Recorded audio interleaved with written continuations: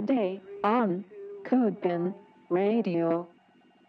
Hey everybody, CodePen Radio number 348. As you might know, if you've been listening to the show, I've been inviting guests who are definitely famous on CodePen and usually much more famous elsewhere because CodePen's just a little place in the world, but and sharing about their kind of the creative process and just anything that they have to say. And I think I have probably the top person, at least that's who I think of, like who's the most creative person on CodePen, especially from a prolific point of view. There's no doubt about it. It's Jay, although I didn't even ask you if that's how you say it. I mean, it looks like it's pronounced Jay. Is it just Jay, like Homer J. Simpson? Yeah.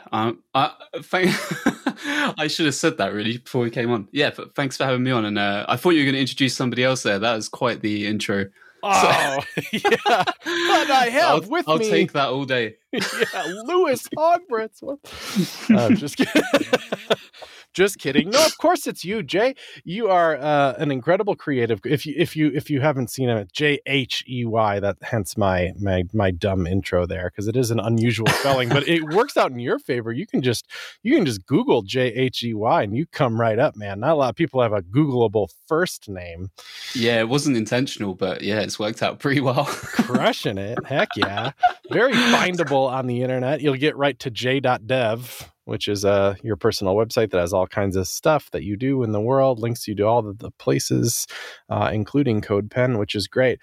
But yeah, not to like hold you to this necessarily. Everybody has like ups and downs and like how much time they have to dedicate to something like dorking around making cool pens. But once in a while you're on a tear, man, and there's like one every day. And what's so unique about you is there's always mega creativity to it and whimsy and some kind of aspect of fun, but you also never quite know what the style is going to be. Like it could be 3D, it could be totally not 3D, it could be, like the things that you reach for are very different each time, which is in a way, like, to me it seems like harder. It seems like that, if all you ever do is reach for the same technologies over and over, you just kind of get good at flexing those muscles, and that's great. But if you it just means that you have lots of different muscles all over your different creative body. But if you're going to talk, what is it about creative coding that gets you? I mean, you've made a life out of it. Yeah, I have to think like really far back. So, well, not like super far back, but I don't know. Like I started using CodePen. Like I didn't know about it and I needed something to embed into. I started by writing blogs, and then like I started on Medium like ages ago, just writing things that I'd make, and I was like, I want to know how to make that. I'll make that and then write about it. And I needed some way to embed the code. And on Medium at the time, it was like, you can put CodePen in. So I was like, okay, I'll just sign up for that. And then I've always been like driven by interesting. That's what got you. That's so fascinating. But yeah, go on. Learning how to, like, I don't know, like I like to always challenge myself to things.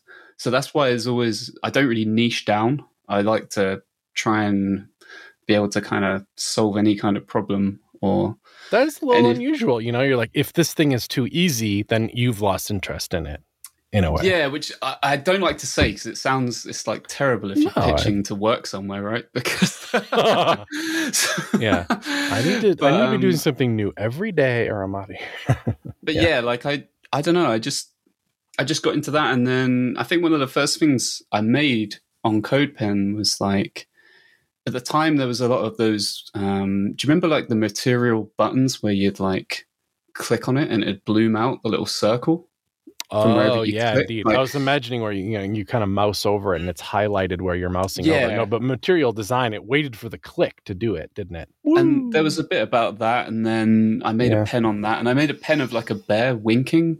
And I thought nothing of it, and I was on contract at the time, and I went into the on-site. I was on site at the time, and someone said, I saw your pen on CodePen. And I was like, what are you on about? And that was when I found out like pens got picked, and there was like a whole community behind it, and I didn't actually know about that until and then I was like, cool, well, I'm just going to keep sharing all the things I make and the inspirations. I mean, is that the origin of the bear? Was just one of your first pens ever? No, it was actually a cat before.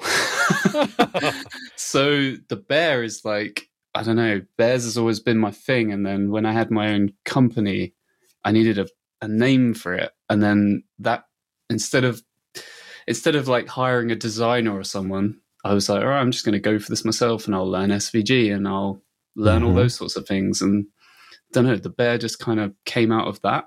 And then obviously, no one can see this, but I have the cap on at the moment. So it's a black baseball cap with where the adjustable plastic part is red in the middle. So you're repping. I used to always wear like those kind of like Ray-Ban style shades. That's where the logo kind of came from. Plus, you're a bearded fella at the moment. Although I realize you're rocking. Yeah, it's a lot smaller at the moment. It was pretty big during that lockdown. Locking down, growing beards. That's what we do these days, apparently.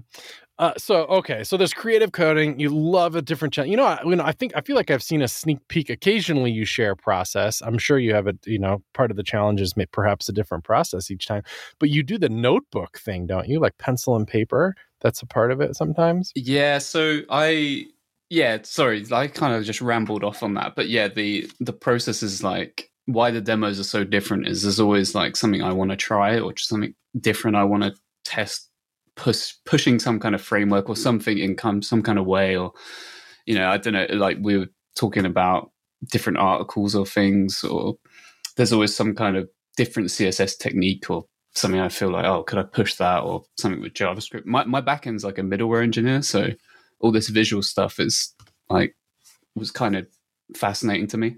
But yeah, the notebook thing is definitely I don't know where the actual one is. No one can see this. At home, you have a notebook in your hand. Yeah. But then what does the notebook do? Is it words? Do you say down like, ooh, don't forget, like maybe 8 squares rotating along a pole would be cool?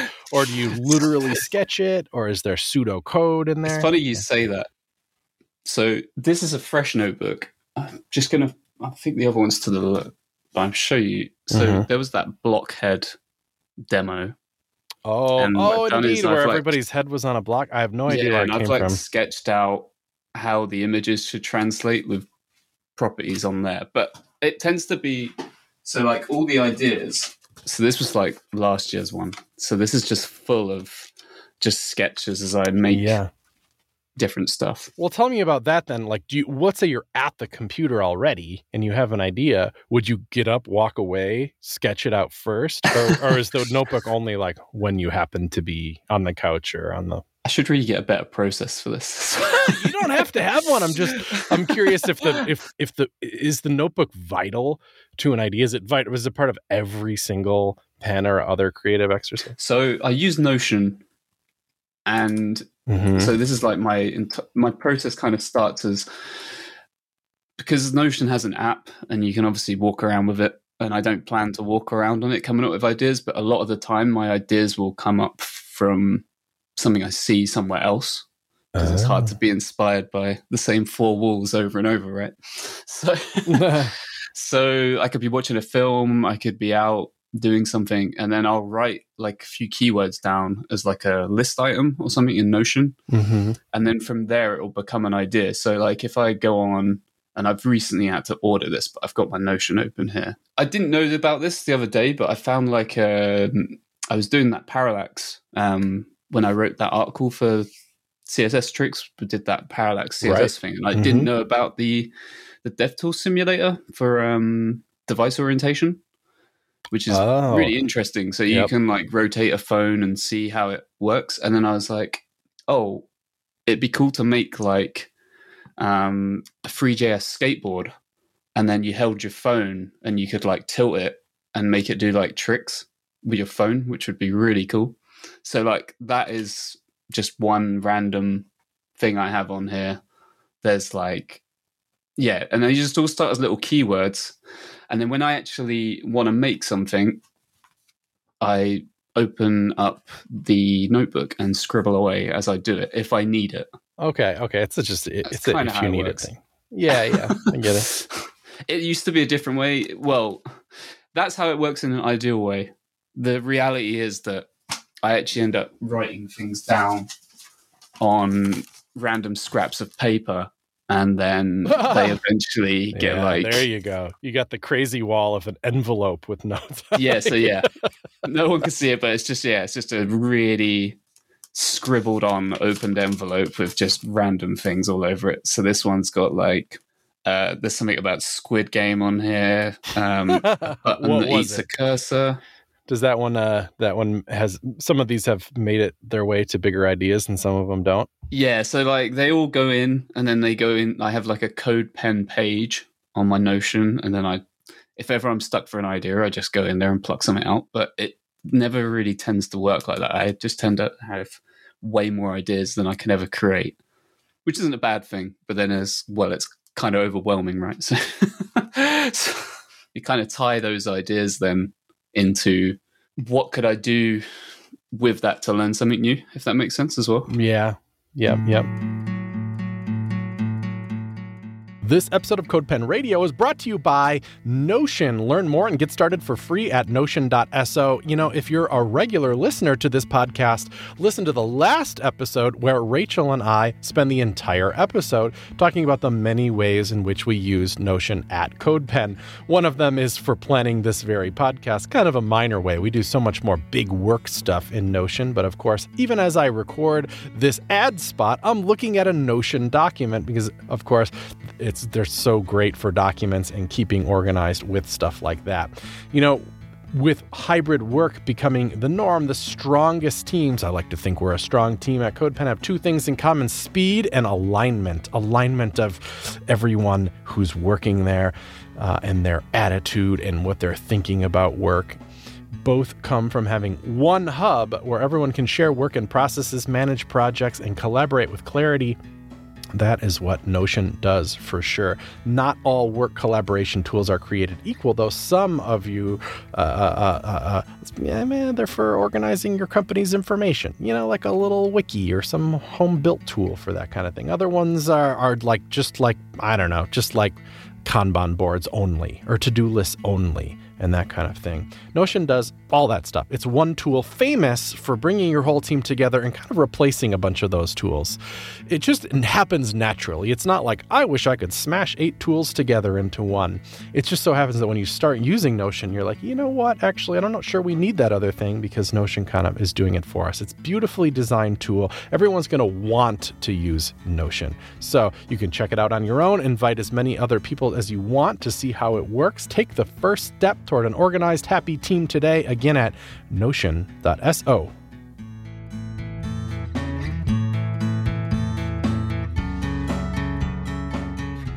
It's so interesting. So, you know, like I said, sometimes they're 3D, sometimes they're not. Sometimes they use some, you know, that was interesting that you discovered this new API and then immediately are like, I could use that API, you know, I can tilt my phone to make a skateboarder go in that direction or whatever. And then do you feel kind of satisfied once the skateboarder lives? And then you're like, yeah, I get it. Next. Or is it like, you know what? Now I have 15 more ideas. I've been talking about this today actually because it's kind of it popped into my head today thinking about this, and I don't know. It's kind of interesting because sometimes demos don't work out how you expect, right? They just don't, yeah. And you're like, okay, well, cool. Tell me about that. I would like to, that seems people should. I don't know. They might get a kick out of that. It's hard to think of one that comes to mind. But I mean, is it like that they end up in the junk then because they just didn't work, or is it more like you started thinking it was going to go one way and it really went another? Yeah, they can do. One that always springs to mind. I don't know why. It's a really random one, but I made like so I went through a stage of making like SVG buttons, like animated buttons on stream, like most weeks. And one was like it was like you press the button and then the Incredible Hulk comes out. Mm-hmm. And then as you tap, like he smashes the button. But I had no idea what that was going to look like when I sat down to make it. And then like a couple of hours later, it looked completely different. It needed to be the Hulk and he needed to smash the button. But you didn't know what it was going to look like. Oh, that's great. I had like these little particle bits like breaking off the button. And then there was like the noise of like like a cat like screeching. Yeah, that is a unique Jay thing, I must say, is that you often do reach for the sound as well, which is I don't know, sound. I don't even know where that came from either, because sound just adds like a bit more of another dimension to things if you can squeeze it in somewhere. It tends to. Yeah, it does. It ups the game a little bit. I wonder how popular it is on CodePen, like, because it's possible that some people don't even notice, because I think there's an awful lot of people that just browse on their phone and have that thing flipped off, or just otherwise have sound just disabled. They're at work or whatever, you know. It's always a case like if you have something with sound and you feel like the sound really makes it, whenever you share it, you're like, please turn the sound on. Always, you know. Explicitly, like, please. Listen, I coughed into the microphone for half an hour for that sound.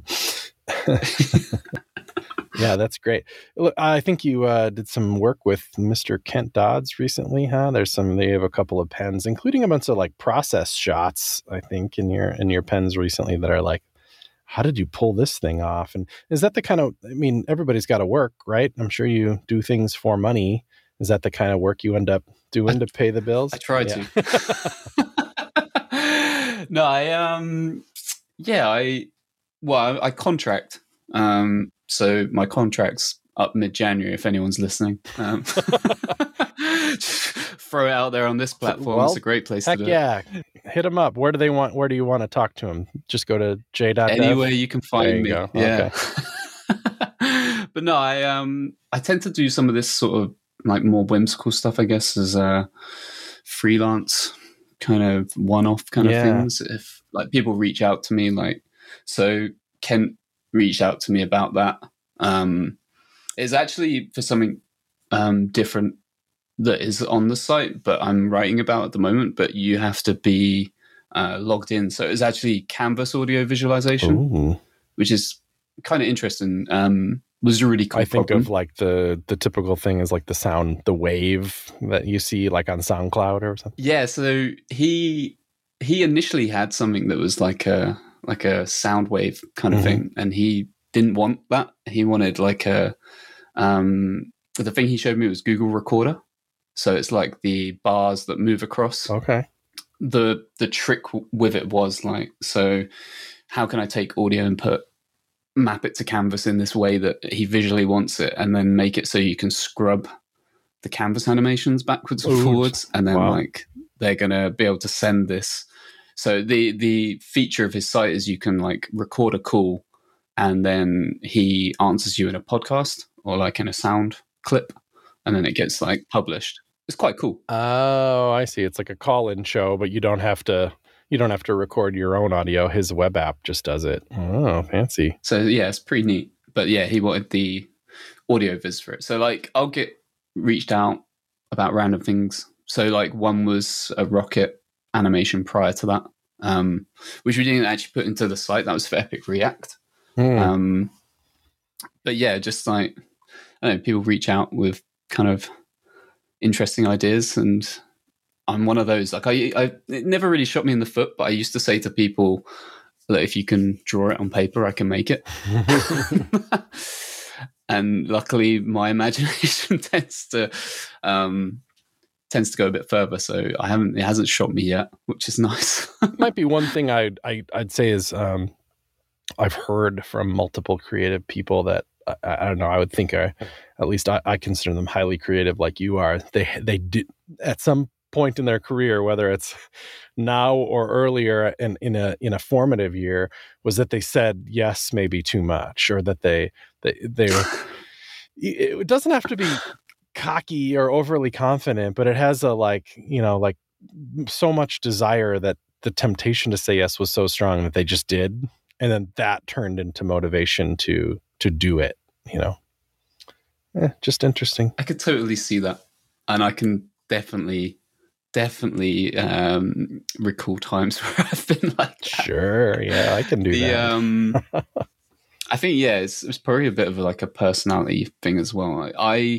Before I got into more visual things, I've always been really into like solving problems and stuff like that. So, I started out working with like Java, which I was terrible at. But when I moved into doing like web dev and stuff, I came more from that background of like making, like working on logic and not so much like the visual stuff. So like I could really sort of geek out on architecting things and making sure everything's like nicely tested and structural and the stuff that you don't really see. But I still really enjoy like that challenge side of things.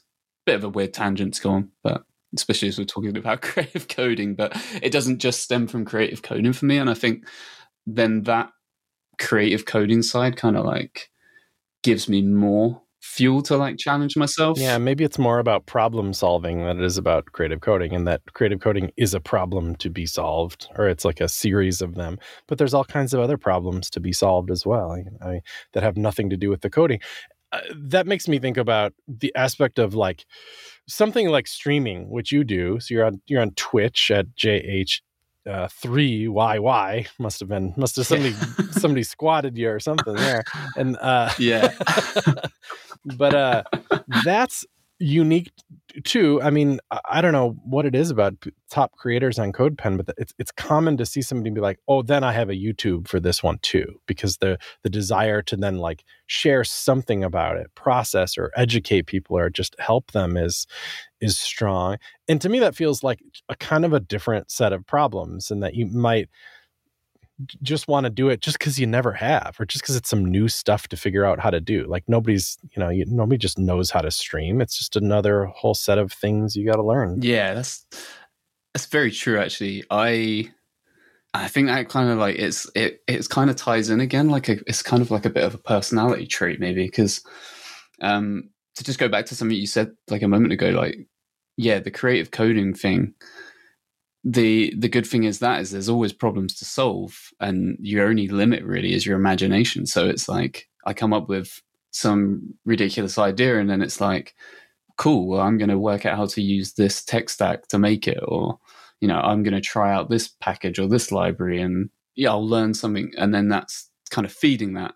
But then, as you say, like something new that maybe not so coding related, it gives you something to go off and kind of like not obsess over but it's something new that like you want to learn more about. So I did exactly that when I got approached to do and I need to get back into it. I kind of hope to get back into more of like, I haven't done the streaming for a while, I haven't done the YouTube for a while, but the thing that started it was I got approached to do Egghead, which is like the screencasting tutorials, lessons and things. And that's like, thanks to them, that's why I have this mic to talk on and things like that. And then that got me into, I don't know much about this. And then I have like, obviously no one can see this, but there's like cameras on arms and things on my desk. And that became part of my stream, like showing people the process of like, hey, this is what I'm going to do. I'm going to scribble in my notebook, and then this becomes this. Yeah.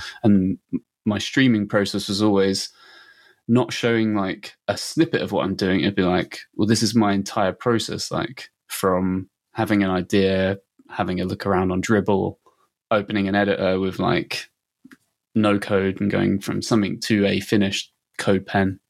I mean, that's the juicy stuff. And if you can pull that off, people might even watch it just voyeuristically, not even because they necessarily want to emulate exactly what your process is or something. There's just something juicy about just watching people do, watching a master of their craft do their thing. I mean, there's like entire television networks based around it. You want to watch an amazing chef do their chef. You want to watch Bob Vila build a house. All this. Watching a master at their craft thing is just something that people love, and I do forever. I mean, Twitch is great for watching coders, but it's not built for that. It's built for watching people play video games, which is a very similar. It's like, I want to watch somebody who's amazing at playing a video game play their video game, and lo and behold, it's $1 billion business. Which is crazy in itself, but that's a whole other discussion. Yeah, indeed it is. So can we watch you on Egghead, or is that on the way? So they're like audio well, they're not audio. They're like screencasts. They're like bite-sized videos. Yeah, that's their whole thing on Egghead, right? Everybody does that. They're supposed to be like 5 minutes or whatever. Yeah, I really enjoy learning. So when you are brought on, because it's like an invite platform, when you're brought in, you're kind of taught in a cohort like how to do screencasting, which is really interesting because, like, again, it's something completely new to me. So there's like a chunk of you all learning how to screencast at the same time, and then so you come in like different blocks, and they kind of teach you how to be more concise with your content. So like how to get to the point and show people how to do something without sort of loads of ums and ahs and like, oh, this, Sure. So the golden time is something like 4 to 5 minutes or something like that. Yeah, that's make a good lesson. That's unique. Which it's really interesting and it's fun, but it's also, like a 4-minute lesson can take a long time to record if you don't do it all the time, because it's a skill you kind of get better at. Yeah, is it one of those things where it might actually take you longer to shoot the 4-minute video than it would if they just let you do a 30-minute? Yeah. So it's like on YouTube. So I started doing like the odd YouTube video as well. And, with them, I can just one cut it and do like 20 minutes and just like make all the mistakes I like and be like, hey, here it is. And I guess it's more authentic, but then it's not great if you've got like 5 minutes and you watch me bumble around for 25 minutes. Yeah, it's tricky because I've heard a lot of people over the years that really like that. They almost, it's not like they prefer unpolished, but they don't want to see you skip a troubleshooting step. Like if something went wrong and then you used your tools to fix it, well, that might seem like a kind of distraction or like not core to what you're trying to teach. Actually, it is core to what you're trying to teach, because literally everybody has literal bugs all day, every day. And figuring out how to troubleshoot those can be extremely, extremely useful. Not only what tools you use, but how do you think about it? What lines of code do you change? Are you somebody that like comments out chunks of code to find it? Or are you good at using breakpoints or, background red, or, there's all kinds of strategies for it. That's the skill, right? Like that is the skill. Like, and I think that's kind of why creative coding is such a good application. So like people will say like, oh, why did you bother making that? Like you're never going to use that on a site, but it's that skill that's transferable. I can't remember. I read someone tweeted something somewhere and they said, all you need is HTML, CSS and JavaScript because like all the frameworks pass and go. And it's true. Like it is kind of true, right? Like once you know how to solve problems and apply yourself to like learning different things, you just learn to adapt and go with it, right? So yeah, there's some of those classic arguments that will never die. That it's funny. It's like I feel like it's possible to like know that that's true. That like the web fundamentals and those core technologies are really important, and that that's what you have to debug in the end anyway. So you might as well know them. And when the new framework comes out, it's just going to be some new way of crafting those two, and all that stuff is right. But it doesn't mean that the only way to learn the web is to have to start and stay with those, and that everybody has their own path in. And then I step back from that even one more step and be like, it doesn't even matter what the result of this conversation is, because the way that people learn is just whatever. They're just good. You know what I mean? You're going to have some project and you're going to use some tech and you're just going to figure it out, or you're going to take a class, or you don't, by the time you're having this conversation, you're past the spot where you've already learned that stuff anyway. And the people that are going through it right now aren't listening to you on Twitter because they don't even know who you are yet. So it's like the worst. It's like the most. It's just crazy how like much stuff moves. So like I think you can easily get just caught up in there's so much. And if you think back across so I've been developing for, I don't know, since it was before React. Like I remember when React came out and learning that at like 0.1 or whatever and being like, whoa, this is crazy. And now it's like the norm. Right. But before that we had like Backbone, Angular. Sure. Like everyone was just using straight up just jQuery and writing everything. Like it's mad how things change. Yeah, truly. You don't strike me as somebody who cares all that much about the framework du jour, but I don't know. Do you? Like, I don't see a lot of your demos are in React, you know? Yeah, I guess that's the interesting one, right? So a lot of my work is like in that kind of space. I do quite a lot of, I guess if I use a framework when I do demos, it's probably React, because I'll end up doing like freelance work in React, but trying to like pull something into it. Sure. So like a lot of things will be like GreenSock and React, or like, for example, like canvas stuff, but using it in React. So I might have a component that's just the entire canvas, but it's just encapsulated into one component and it's just dropped in. Whoa. But yeah, like it kind of goes back to that. People have that perception, right? Like online or Twitter is an interesting one because people's perceptions of what you might be like are sometimes completely distorted, right?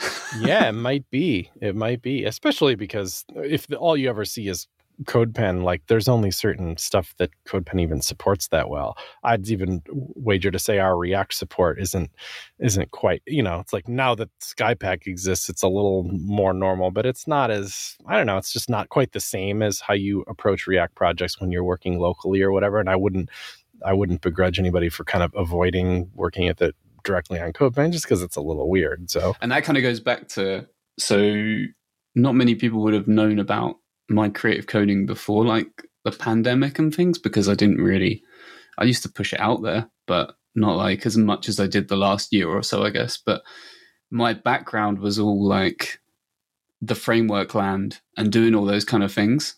So I've picked up creative coding and I've picked up web design and things like that later on instead. So like all the visual stuff to me is like really exciting because it was not something I ever looked at. I was always looking at like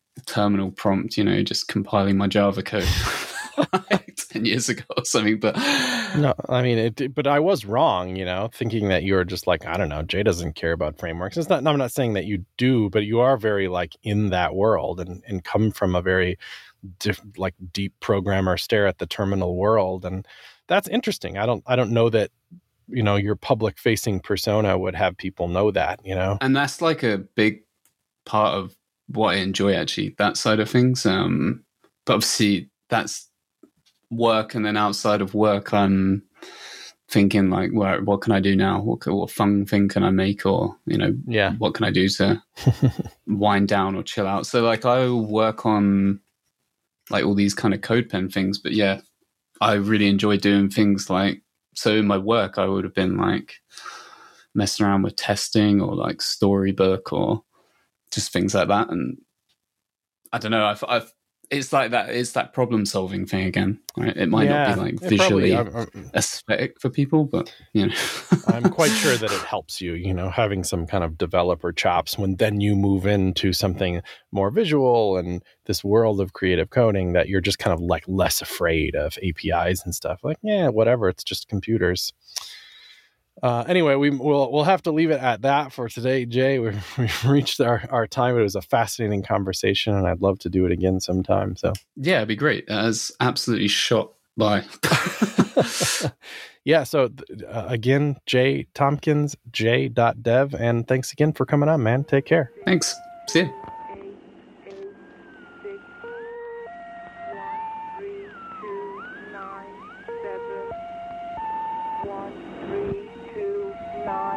Seven 6 0 3 1 8